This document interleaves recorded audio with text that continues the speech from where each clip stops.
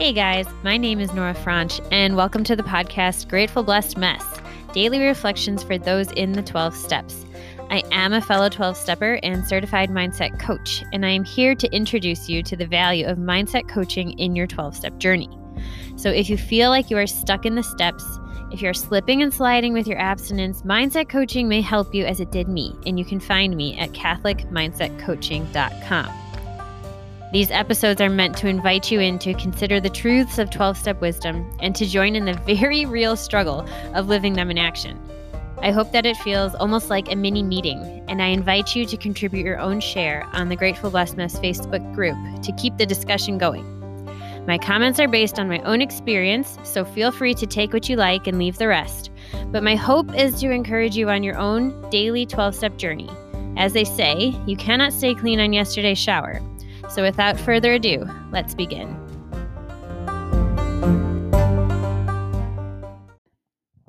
Hey guys, we are reading from Daily Reflections, page 283, the reading for October 1st. Lest we become complacent. It is easy to let up on the spiritual program of action and rest on our laurels. We are headed for trouble if we do, for alcohol is a subtle foe. That is from the Big Book of Alcoholics Anonymous, page 85. When I am in pain, it is easy to stay close to the friends I have found in the program. Relief from that pain is provided in the solutions contained in AA's 12 steps. But when I am feeling good and things are going well, I can become complacent. To put it simply, I become lazy and turn into the problem instead of the solution. I need to get into action, to take stock. Where am I and where am I going? A daily inventory will tell me what I must change to regain spiritual balance. Admitting what I find within myself to God and to another human being keeps me honest and humble. And it keeps you in the program. When we stop doing these daily check-ins, these daily inventories, that's when we can fall off our path without even knowing it. And so I think even when things are going well, as long as we are checking in, as long as we are communicating with our higher power, as long as we are taking stock and inventory, then we're doing the work. It's okay for things to be going well. Sometimes I think I get addicted to things not going well. Like I don't know how to rest in like a balanced state because I'm so not used to it. I'm used to drama. I'm used to problems. I'm used to nervous energy. And so if there isn't something to be nervous about, it's like I don't know what to do with myself. And so that is something I can take an inventory on of like, God, I think everything's actually going well.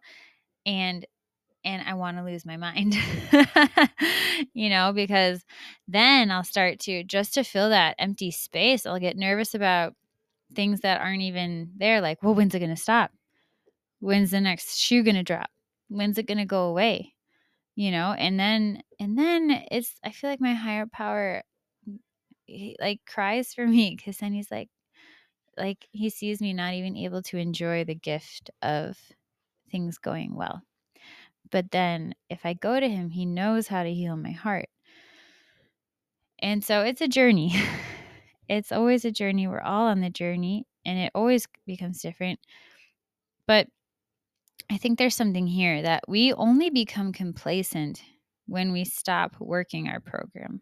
So it doesn't matter if things are going well or things are going poorly, although sometimes, yes, it can be easier to work our program when things are going poorly because we feel more motivated.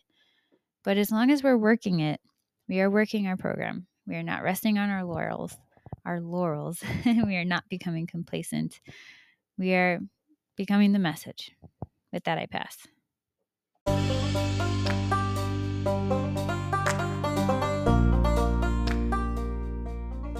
Thank you so much for listening to today's episode.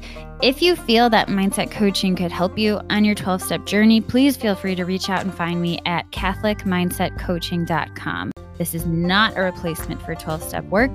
This is something outside of the 12 steps. It is simply something that has a heart for the 12 steps and those who are in it. And so, welcome. if you're here, chances are you may also be a bit of a mess, and I hope that you can learn to find some gratitude in the blessings that have come from your messes.